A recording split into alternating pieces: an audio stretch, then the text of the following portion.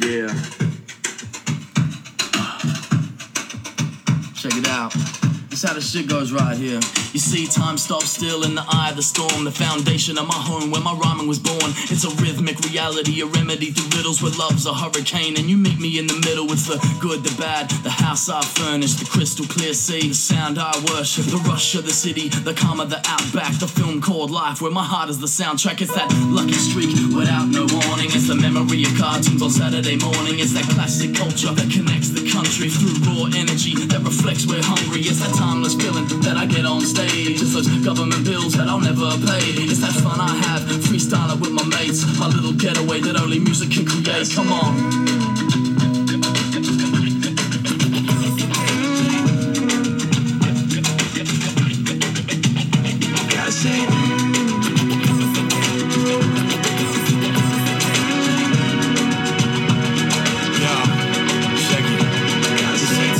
Still in the eye of the storm, the foundations of my home where my rhyming was born. It's a rhythmic reality, a remedy through riddles where love's a hurricane and they meet me in the middle. It's the exotic breeze at the festival night shows, that hot sweaty air with a twist of that hydro. It's the power of my passion, the picture my pen paints, caressing the canvas to put my click in the zen states. That zone with my thought, the peace when it's starlit, that blazing fireplace, bare feet on the carpet, or sitting on my porch where this one sways freely, and right through the night until the sun rays greet me. It's the past love still cooking inside. It's that warm fuzzy feeling when I look in their eyes, pouring out my heart and soul when I'm flipping the gems, just catching my dreams lost in Pulp Fiction again. It's like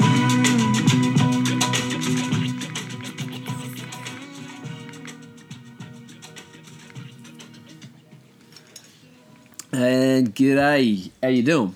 Welcome to episode number 61 of the Average Man podcast, Eye of the Storm. Eye of the Storm. Not quite, eh?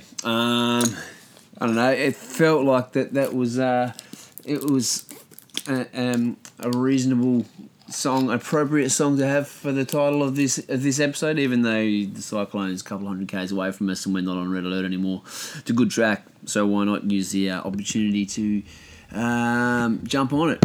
So it is Saturday the 8th of February, and yeah, man, there's pretty big cyclone going on down the road from us. Down in Karratha there, Tropical Cyclone Damien. I think it's making landfall like right now, so they'll be getting smashed as we speak. It's like 2 o'clock, 2:30 here. So yeah, they've probably been getting smashed the last hour or two, like with the actual the main brunt of it. I think that was the kind of the gist of it. It's going to hit midday today, so it's been downgraded to a Cat 3, which is good. You know, it was looking like it was going to be a Category 4 when it hit land, you know, and obviously that's pretty damaging, man. So I've been just on the Karratha, like, information pages, everything Karratha. What do they call theirs? Something, not everything Karratha. Anyway, they got a page like our Everything Headland. Yeah, I was just on there checking out a bunch of the different posts and looking at all the latest updates from Bomb and everything, and yeah, man, it's good that it's been downgraded. You know, it's a lot of like they're talking about 150 to 230k an hour winds in the centre of this cyclone, man, and it's going to be going on for quite a long time. No doubt, shitloads of rain. They've got a big storm surge issue going on as well. But yeah, we've kind of missed all the excitement, really. We've got a bunch of rain today, as you guys would know, kicking around. Probably not as much as we were hoping. Hey, up here, everyone who's local listening to this, we kind of wanted a bit more rain. It's still raining now. I guess by the time it's all said and done, by the end of the weekend, we'll get a couple of maybe 150 to 200 mil over the whole course of the week, which is pretty good, really. But yeah, we haven't had the massive big torrential downpour like we did last time. And it's not much further away from us, the actual landfall this time. I think it hit about Wim Creek this time, and now they're saying it's kind of, this one's landed between Wim Creek and Marty, somewhere around there. So it's only another 100 k's away from us, but I guess that makes a difference. And yeah, just a different kind of system. But we got enough rain, man. We had a few strong winds coming through, but nothing damaging, which is really good. We're getting the rain from it, a bit of excitement. But yeah, no damaging winds, which is what you want, man. I really couldn't be bothered with another massive cyclone clean up, and I left one of my big shade sails up because it was too much hassle to pull down. So it looks like that's going to last, which is good, eh? Yeah, and just hope everyone down in Karratha's safe, man. it's all fun and games. We like to have a laugh and a joke about it and shit like that. But at the end of the day, they do a fair bit of damage and probably people are going to be all right. But, you just worry about people's property, their cars and boats and caravans and old houses and shit flooding, especially in storm surge areas and all that kind of crap. So hopefully everyone's all right and there's not too much personal damage, done to people's personal belongings and shit like that. It's the same story as every year up here. There's this word of a cyclone hits the streets, and every man and his dog gets down at Coles and Woolies and just buys up everything they can get their hands on.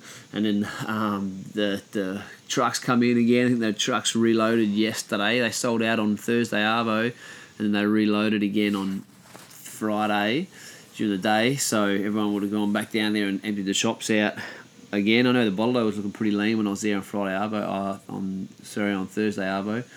So if you're a Coles or a Woolies, you do all right out of these events because they just sell out a couple of times in a couple of days, which is pretty mad, really. Yeah, it's funny, hey, I don't know, it's good to have a laugh about it. Everyone flogging the shops and just going crazy and filling up their trolleys full of bread and water and canned food and all that kind of shit. And meat's obviously the first thing to go, and meat and veg and all that kind of shit. But at the end of the day, even if the cyclone isn't going to hit us and didn't hit us, but the roads are probably going to be closed. We're still getting a shitload of rain, especially west of us, sort of down the coastline a bit, and then that'll continue inland, and so all routes into Hedland are still going to be copping a shitload of water, and no doubt will be roads will be closed down for a few days afterwards. Hopefully not as long as last year. I can't remember how long it was now. If it was it was definitely a week. We were definitely closed down for a week last year. And then obviously we can't stock the shops up in that time period. So yeah, you do have to be pragmatic and load up a little bit. But it is funny watching how people go crazy, man. There's posts all over Facebook and shit about shops being empty and photos of people with their trolleys loaded up with all random shit, like prepping for the end of the world. There's speaking of funny memes, there's obviously a bunch online at the moment. And when I was looking on the Karratha pages before, there's some dude has started up, or some person has started up a Cyclone Damo Facebook page, which has just got a bunch of funny memes on there and shit.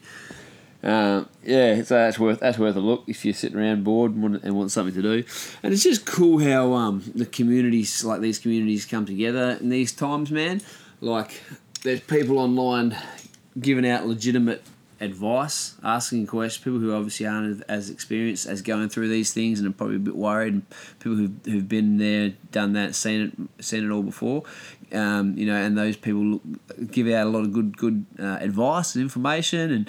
And DFES are obviously really good, and your local radio stations and shit will be all over the updates. And with Facebook and social media, that's one of the brilliant things about this whole time period we're in now, where obviously there's ups and downs, and there's pros and cons, goods and bads to the social media and internet and technology age that we're in. But one of the really good things is that we can share that kind of critical information so easily, man. People don't have to be feeling like they're alone. Your internet is more than likely not going to go down. People will be on their phones and on their Facebook and shit like that, getting advice and staying connected to other people around town, and and then people are so willing to help out, man. I saw a business who have got a big shed down there in Karratha. I can't remember the name of the business now.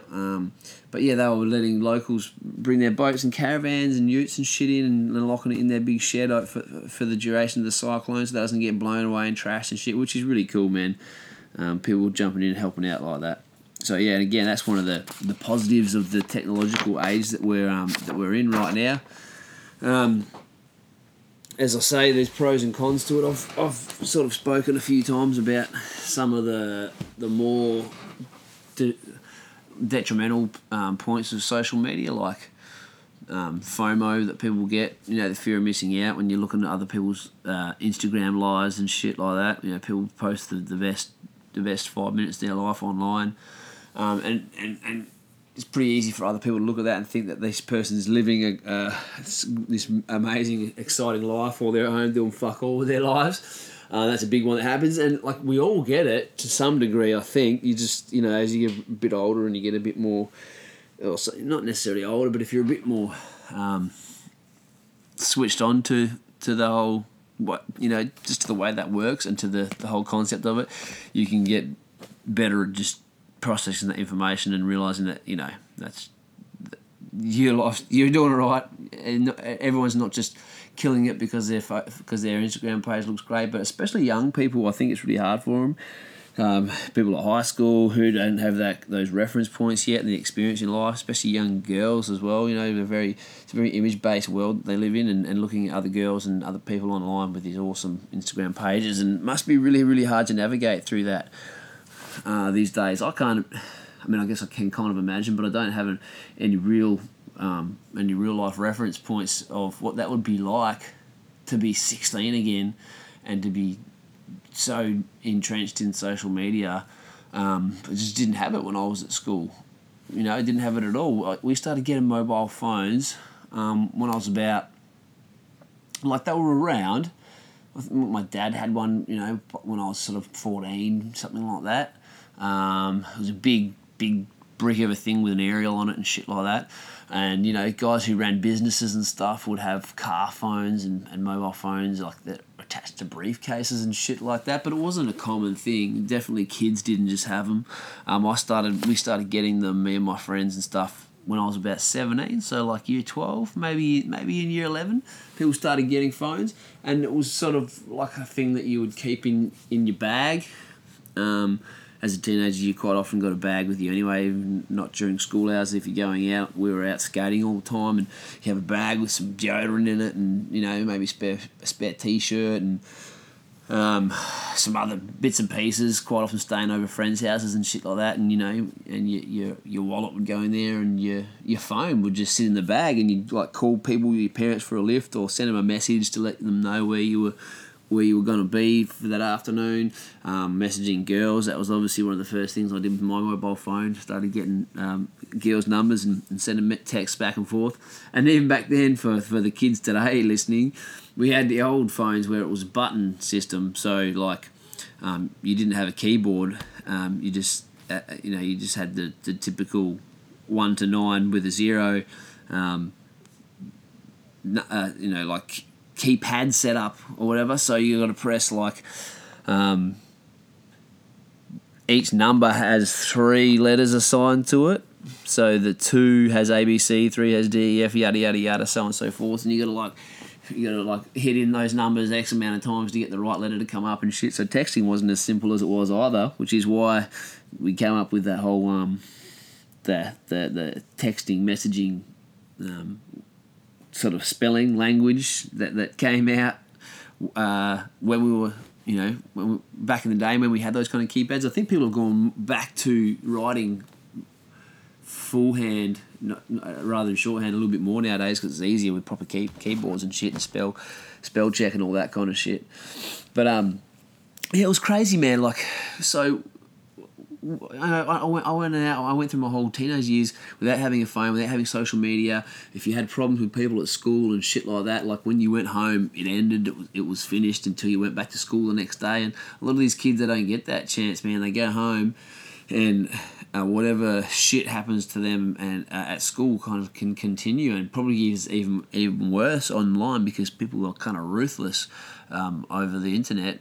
So I can just imagine what it would be like for these kids, man. It must be pretty rough to try and navigate that whole territory, and obviously something I'm going to have to deal with my kids as they get a little bit older. So I guess it's a job of parents now to start thinking about that and prepping your kids for that as they grow up. So there would have been a real fucked up transitional period for certain parents where that technology and these social media platforms and shit popped up while they were raising teenagers and stuff. So it wasn't something you were really unprepared for, and no one had seen it before. So for me, even though it's quite new and my kids are going to have to go through it and deal with it, they're 3 and 5, so I got 10 years to start teaching them how to deal with that kind of shit and learn it for myself and try and stay up to date with the trends and what's going on, and obviously just keep your finger on the pulse. But if you had a 12-year-old and then Facebook came around or Facebook became more accessible, and Instagram and all that kind of shit. Like, you were on the back foot from the fucking get-go, and all of a sudden your kids are getting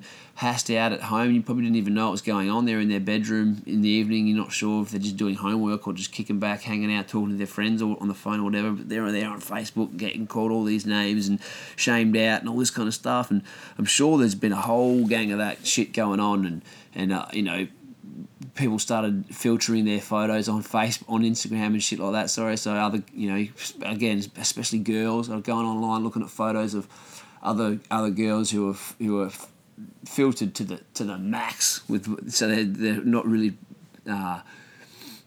putting forward what they actually look like. It's a filtered version of themselves, and other girls got to look at that, and they don't take that into consideration because you're already hating on yourself and you got low self-confidence and self-esteem and shit when you're a teenager. So it'd be fucking hard work, man. I really feel for people who are going to navigate through that now. And again, as I said, it'll be me in the future, but I'm pretty forward thinking and kind of tackle those kind of problems head on. So I'm sure that we'll deal with it one way or another in my house as I get older. And again, I've got 10 years to figure it out, and I've kind of come from being a young person with social media into getting old, so I kind of get a broader spectrum view of it. But yeah, man, there'll be a few people who just got blindsided by that whole thing and probably got fucked up by it before they knew what was happening. But I don't know where I was going with that. That kind of just escalated pretty quickly. But yeah, I guess what I was saying was one of the really good things about social media as well is that people can form communities and look after each other and help each other and give each other information and shit like that when you got something like a cyclone going on. And again, there's groups now for people who've got like depression or weird shit that's going on to them. They can go and find these online support groups and don't have to physically go out and find these groups to catch up with and stuff like that. And you can get support and find like-minded people. It doesn't even have to be locally in your community. It can be worldwide or countrywide or whatever as well. So there's a bunch of really great things about social media, and I guess when we talk about it, it's important to highlight those things as well, because it's so easy to just rag on those platforms and just ridicule all the negative things about them. But there's a lot of positives going on there as well, man. And again, we're only just figuring out how to use the fucking technology on the fly. So I'm sure that people are pretty adaptable. And once we catch up to the technology again, we'll be all right. We'll figure it all out. Hey, moving on from that big spiel, I've been back on the books. As I said on my last podcast or the podcast before, one of the two, I've been back on the audio books and the podcasts and shit lately, and I'm really feeling my head fill up again, hey, and my head and my soul fill up again with like knowledge and different ideas and different points of view, and feeling connected to the current trends and all that kind of shit again. Because as I said, I alienated myself from that by getting obsessed with this massive book series, 13 or 14 book long series. Yeah, that's correct. Sounds weird when you say it like that. So I'm out of that fucking rabbit hole at the moment and really listening to a bunch of different audiobooks and podcasts and shit again. And the latest one that I listened to, I've done sort of 2.5 audiobooks this year. One was a training podcast by a guy, Pavel Tsatsouline. I've spoke about that as well recently, and he's a Russian expat or a Soviet Union expat living in America, who's a physical trainer. And he really trains in the old school Soviet style of kettlebells and shit like that. And he's got this simple and sinister program, which basically just focuses and is based around two movements: a hard style kettlebell swing and a hard style kettlebell Turkish get up. And which is basically what the workout is a little warm up you do beforehand, open up your hips and your hamstrings and your shoulders, and then you get straight into the kettlebell swing, 10 sets of 10, so 100 swings all up, and then 10 Turkish get-ups. And basically there's some guide there on obviously form, rest periods, sets, sets and reps as well, and the style of swing and get up. Like I said, that's called hard style, is the style of the swing and the get up, as opposed to like a sports kettlebell swing, which is different. And the weights used as well. So at the moment, I'm still just getting used to the movements. He stresses that you've got to master, or you've got to own those weights before you can move on to a next weight. So I'm at the moment, still trying to get my Turkish get up to weight to match up with my kettlebell swing weight. Once I do that, I can then start building up the weights and moving up the rank on both the get up and the swing. So basically, it's very simple concept to the workout, and a big part of his theory as well is that he doesn't want you burning yourself out in the gym, which is something I've definitely done in the past, and I think in certain communities is actually part of the whole ethos around him, is to push yourself to your absolute limit, leave it all in the gym, which is cool, which is great, and there's a great way to train if that's what you're after specifically at that time of your life, and if you're an athlete specifically, and if you don't have a hard physical job in 40-degree heat in the Pilbara, you can leave it all in the gym. But for someone like myself, man, I work outside on the tools in the heat, and I need my body to work for the rest of the fucking day once I walk out of that gym. And as I've got older and had 2 kids and less sleep and all that kind of shit, and I kept trying to keep my training intensity up at the same level, I've realised now it's kind of like listening to someone like this dude, Pavel Tsatsouline, who's a hard dude. He's a hard case guy. He's not slacker. He's not lazy. He's not trying to give you an easy way out. But telling you that, hey man, there's another way to train, and not burning yourself out is the way that we like to do it. We like to leave gas in the tank for what you've got to do for the rest of your day. It was like a weight off my shoulders hearing that come from someone and going, man, so I can go to the gym and train and not be fucking completely killing myself. Awesome, I'm down. And it's still a hard workout. I'm starting to notice now that I've been doing it for a few weeks, the benefits. I'm starting to build up strength on more of an all-round strength and like a power, more of a power increase as well, because the speed and power kind of increase with this workout, which is good, man. It's not a specific body type isolation type kind of training regime like I've been doing for a long time. Chest, back, shoulders, legs, that kind of shit. It's a full body workout, and then I've been finishing it off with just some bag work, the heavy bag at the gym, hitting the bag, kicking the bag, just doing some. And again, with that, I'm not trying to kill myself yet. My fitness isn't up. My shins and hands aren't conditioned to hitting the heavy bag. My hips haven't been used to kicking and getting into those positions for a couple of years. So I'm just trying to get my rhythm back, my flow back, build my cardio up, open my hips up. And just trying to get into a bit of a flow. So that was like a 15 to 20 minute session on the bag at the end. And again, not going hard till I kill myself, but just keeping myself moving and trying to open the hips up. I've been getting a really, really good workout out of it, man, and starting to really enjoy it. And knowing that there's a specific set of weights, a specific weight that I need to hit on both these exercises and all that kind of shit, it lets me know that I've actually got some work to do ahead of me, and I've got a specific goal to stick to and follow. And it's taking the thought process and the paradigm of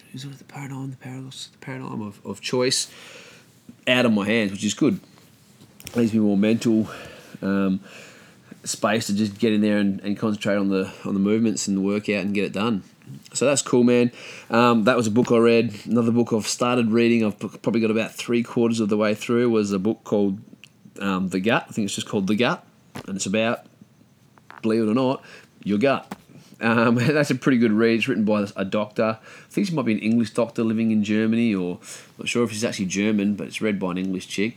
But anyway, it's about the gut, and obviously it gives you a big lead up for all the other organs in the digestive system, and your sinuses and adenoids and your tonsils and all the different systems leading up and down to the gut, and then goes on a big journey about the gut and the different bacteria involved there, and all this kind of shit, and really just a good, interesting read, man.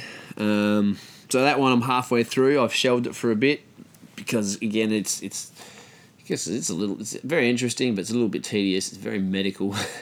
But it's still an interesting read. And while I've shelved that, I've jumped on to what's been my favourite read my favourite non-fiction book for a good year and a half, probably since Michael Pollan's How to Change Your Mind or Jordan Peterson's Antidote to Chaos, 12 Rules to Live Your Life By.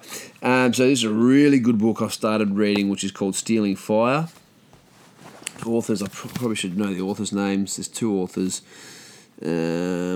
Stealing Fire. Let me just jump on my Audible app here.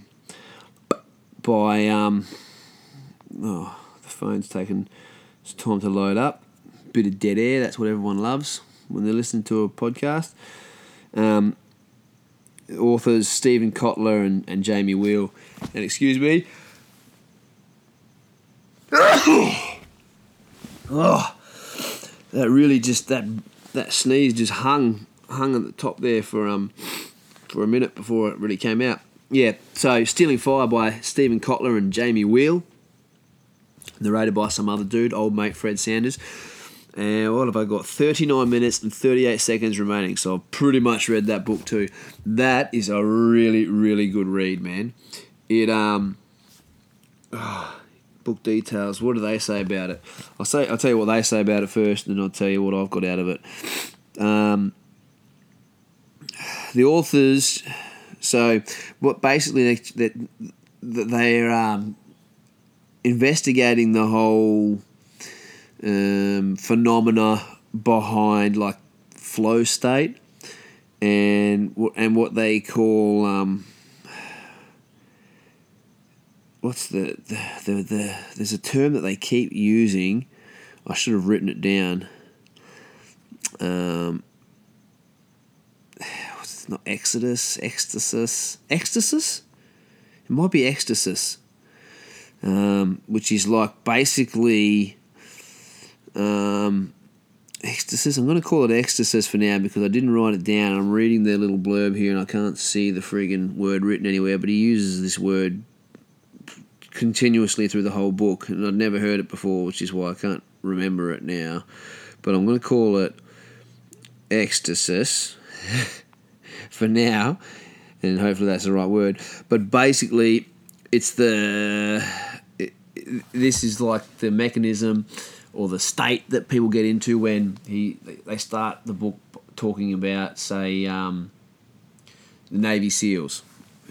How when they go out on a mission and they all start working together and they all start thinking and acting and reacting as one group all together, sharing their consciousness rather than working and acting and thinking as individuals.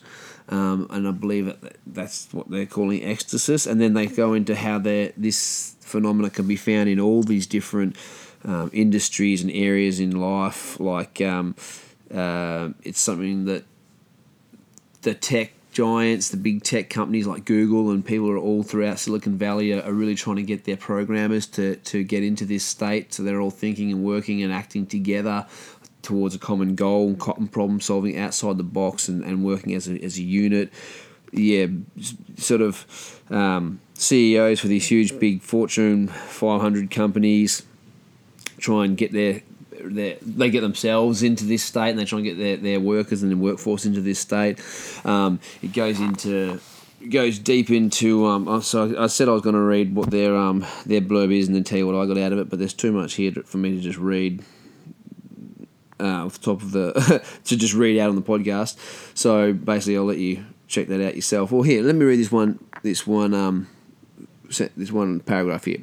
Why has generating flow and getting into the zone become the goal of the world's most elite organisations? Why are business moguls attending Burning Man? Why has meditation become $1 billion industry? And why are technology gurus turning to psychedelic drugs to unlock creativity? All of these people are seeking to shift their state of mind as a way of unlocking their true potential.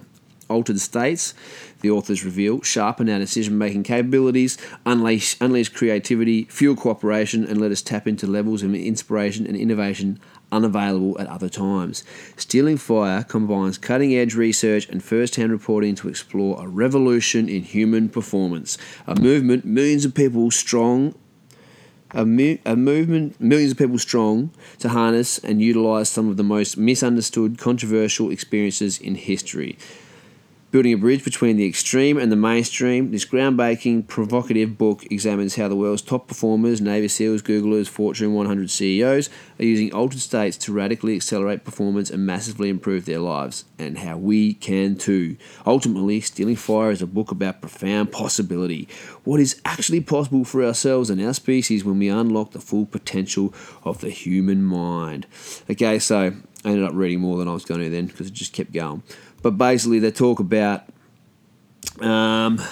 getting into this older state of mind, ecstasy, I believe it's called, and the different ways that they do that, how it can be accelerated with psychedelic drugs, microdosing, going on like retreats together and taking mushrooms as a group and bonding and connecting like that.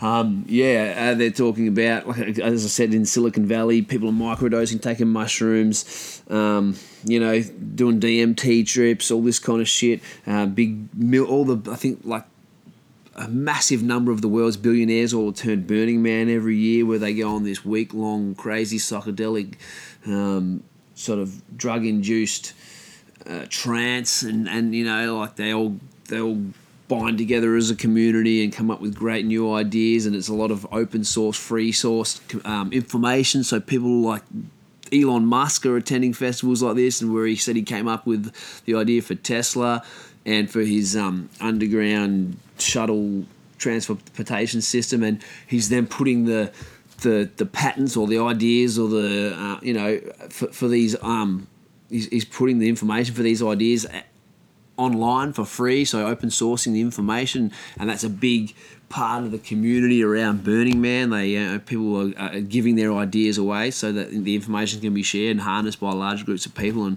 and hopefully the industry and innovation can move forward more quickly. So I feel like I rambled on through that a little bit, but basically, really, really interesting book, and they go through a bunch of different industries and talk to all these different people about how, like, basically we're melding technology with psychedelic and psychedelic experiences now, and what people would call mystical experiences on psychedelics and things like that, and they're getting into the chemistry, the brain chemistry and the brain function behind that, and how we can then replicate those states and hit certain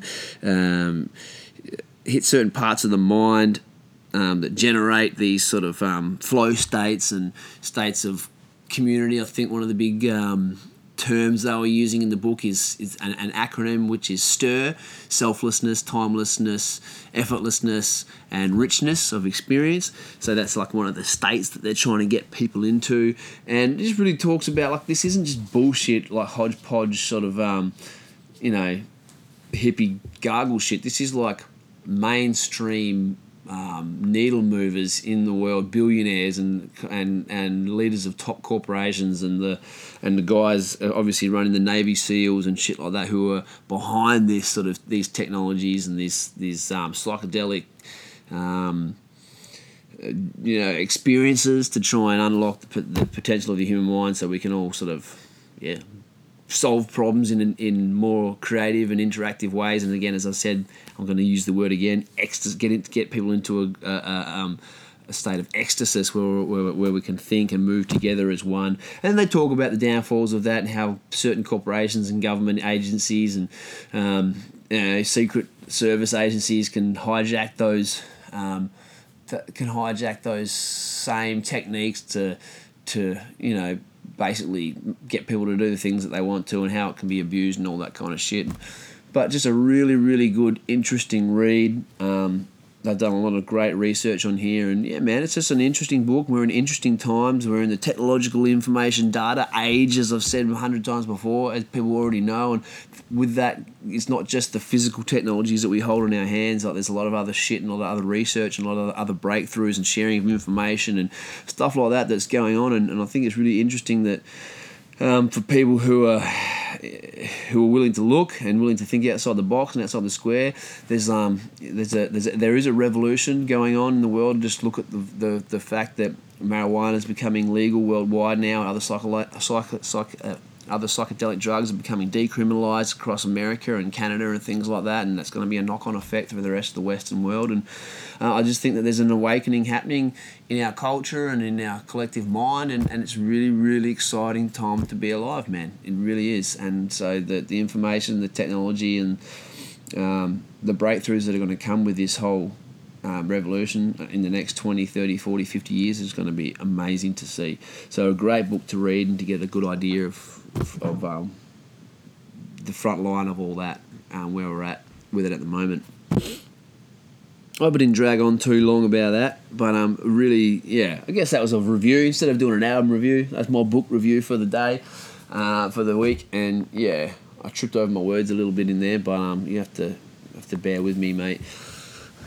Because it is what it is. I've got no good excuse for you. So what else, man? I've talked about Burning Man. I'm looking at my little notes here. Oh yeah, another exciting thing coming up at the moment is Triple J are doing a hottest 100 of the last decade. I think they're going to play that in March, so voting will open for that. Voting will open for it pretty soon. It might be open already. And for someone like me who's 36, that's pretty exciting. I've listened to Triple J all throughout the whole last decade and felt a little bit disenfranchised and a little bit of out of the demographic over the last 2 or 3 years.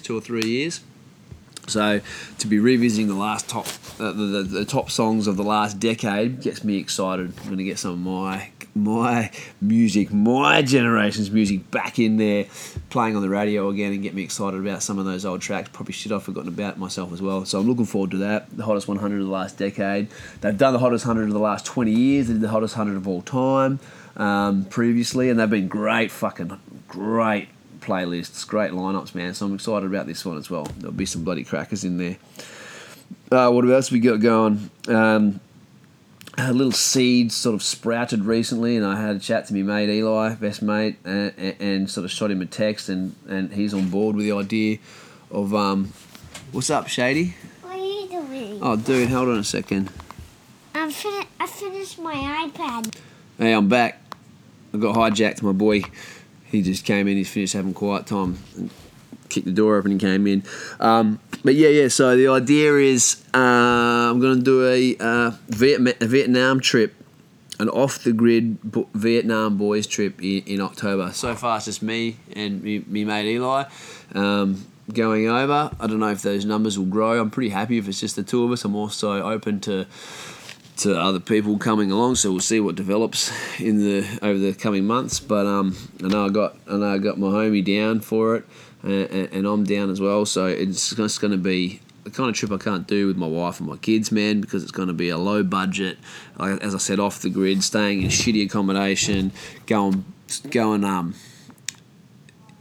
really through some of the lesser known non-tourist parts of Vietnam. I want to do, some riding bikes through the jungle and some really nice secluded mountain type walks and beaches and shit like that. And I found a couple of great websites. One specifically that's given us seven off the track experiences in Vietnam.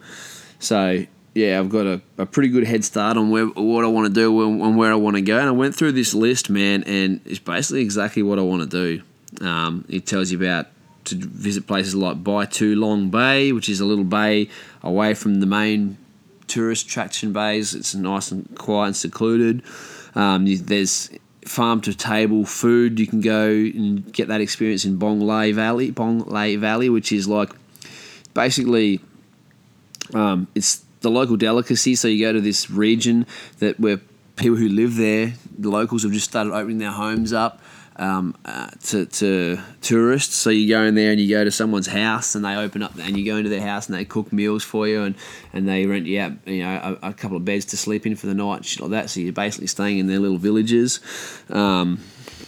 And again, there's a couple of these places are minority villages around the place that tourists don't generally go to. They don't speak English. You won't see other foreigners, or very little foreigners in the area. road trip to Hai Gong, which is you can ride your bike there. What else have we got here? Mekong Delta's An Binh Island, a nice, quiet, secluded island. Going little boat rides and shit like that there. Man, there's a bunch of these little places that are off the beaten track. And again, like I said, we'll be sleeping, like living it rough, doing it cheap. Just the kind of thing you can't do with young kids and generally with your wife. So I'm pretty excited about getting that one done, ticked off. I've wanted to go to Vietnam and do a bit of trekking and stuff through the jungle and shit there and see and just do something different. That's been on the bucket list for a while. Slowly coming back into that stage of our life where our kids are getting a little bit older. We're starting, we're able to put money away a bit more now and have a bit more independence from just the day-to-day grind. So, obviously I'm going to have to rack up some brownie points with the missus and send her on a trip somewhere, a little girls' trip as well. So it'd probably be better for me if I do that first. So if I tee her up a little weekend, like a four-nighter or something somewhere, maybe she goes to Bali or whatever. Well, it wouldn't be a four-nighter in Bali from here. Maybe Broome, or she go back down to Perth, do whatever the fuck she wants. Away for a little girls' weekend and bank that one. And then I know I've got a good, because I want a good week over in Vietnam. So then I've got a good week to just go off the grid, man. No phone, none of that shit. Just a fucking backpack. Just sweating, stinking, walking around the jungle, doing some cool shit, and really get to see it from that side, man. So I'm excited about doing that, and obviously we'll land in one of the big cities and spend the night there first, and then try and get out of the way and see some stuff that you don't normally get to see on the general tourist trips, and then probably hit another big city the night before we fly out as well. So you get a little bit of taste of both the extremes. But yeah, that's, I think, October we're planning that one, so I'm excited about that. In a couple of weeks' time, I've teed up for Jared Goyen to come back on. Obviously, I had him on last year. He was about to have his first fight over in Thailand. He's had that fight and another one since, and he's got another fight coming up in April. So I'm going to just check in with him and see what he's up to. What the plans are for the rest of the year, talk about his last fight, where he actually got the fighter tie, which he didn't think he'd get to because he's in the 85, sort of in the 80 kilogram range, and there's not a lot of ties his size, but he got to fight a tie. So yeah, man, I'm interested to see what's going on with him and what the future holds for him, and I might even get him to start training his gym this year. I've been hitting the bag at the gym there and starting to feel starting to get that love back for training and doing and hitting the bag and doing combos and all that kind of shit. Definitely got a lot of conditioning to do on my hands and my shins. Got a big bruise on my shin right now because I kicked the bag funny on Thursday morning, so I'm limping around on that a little bit, but it'll be good to go in a couple of days again. And yeah, man, we've got UFC 247 coming up tomorrow, which is Jones versus Reyes. John Jones versus Dominic Reyes. Look, this cat's a dangerous cat, Reyes. He's a big guy as well, 6'4", like John Jones is. So he doesn't have the same reach as Jones, but he is in that same ballpark of reach and body types. He's a knockout puncher. He's undefeated. A lot of confidence coming in here. I like the guy. I dislike John Jones, but I've got to be honest, I don't want to see Jones lose, and it's because the future is much more exciting if Jones keeps winning. Jones wins this one, he's probably going to go up to heavyweight and challenge the heavyweight champion, Stipe Miocic. If he wins that one, the plan, he might fight another couple of guys at heavyweight, which would be cool to see him compete up there. Maybe he might even fight Francis Ngannou, which is fucking horrific and exciting to think about. And then if he keeps winning and Israel Adesanya keeps winning, then the two of those guys might clash sometime next year, which would be really exciting and amazing fight to watch. And speaking of Izzy has a fight versus Yoel Romero coming up pretty soon. There was a really cool video of their press conference that got released today. Izzy's a dancer. He loves to dance, and his last walkout was walkout of the year last year, where he came out with a little dance team behind him, did a pretty cool routine on his walkout to the cage, where he won the UFC undisputed middleweight belt. And then he did a bit of a dance while they were sort of doing the media photos at the press conference. It must have been yesterday. He started doing a little bit of a Cuban dance, taking the piss out of Yoel Romero, who is a Cuban, or not taking the piss out of, but just making light of it, and did a couple of little sort of dance moves, and then Yoel jumps in and does a few dance moves of his own and tops it off with a fucking backflip to splits, and then like sort of slides up and stands back up again. And the dude's like 43 years old, man. So athletic. He's wearing his, not quite a suit, but he's wearing like, pretty flashy outfit. He's got a little hat on and he's just tucked his sunnies into his front pocket. He's just standing there already like dressed up to the nines, man. Cold as, he's not training for any sort of open workouts or anything like that, and the dude just busts out a fucking backflip basically from standing still. It was pretty bloody impressive. So yeah, that's getting people hyped about their fight coming up, because Yoel was just a killer, just an absolute killer. And Izzy didn't have to fight him. Israel didn't have to fight the dude. He wasn't the number one contender, but he's a guy that no one wants to fight. And Izzy just wanted to get him done, beat him, knock him off the list before he moves on with his career and with his legacy, and hopefully it doesn't prove to be the wrong decision, because Yoel is a ridiculously high-level wrestler. We're talking Cuban gold medalist in the Olympics. Huge resume on him, built like out of stone, knockout power, explosive power, just a real bad motherfucker. Not a guy that people really want to get in the cage with. So hopefully Izzy can get in there and shut him down, finish him, knock him out, and move on with his career and start really building a legacy of his own. So yeah, that's coming up. Excited about that. Jones versus Reyes tomorrow. Get on it, get amongst it. If you're in Karratha, I hope you guys are all safe. Thanks everybody else for listening, for your time. Big things coming up this year, man. Stick with me. Let's keep building this podcast. If you like it, like and share it, motherfuckers. Thank you very much. And I'll you'll hear from me next weekend for episode number 62. All right. Average Man Podcast, episode 61. Eye of the Storm. Over and out.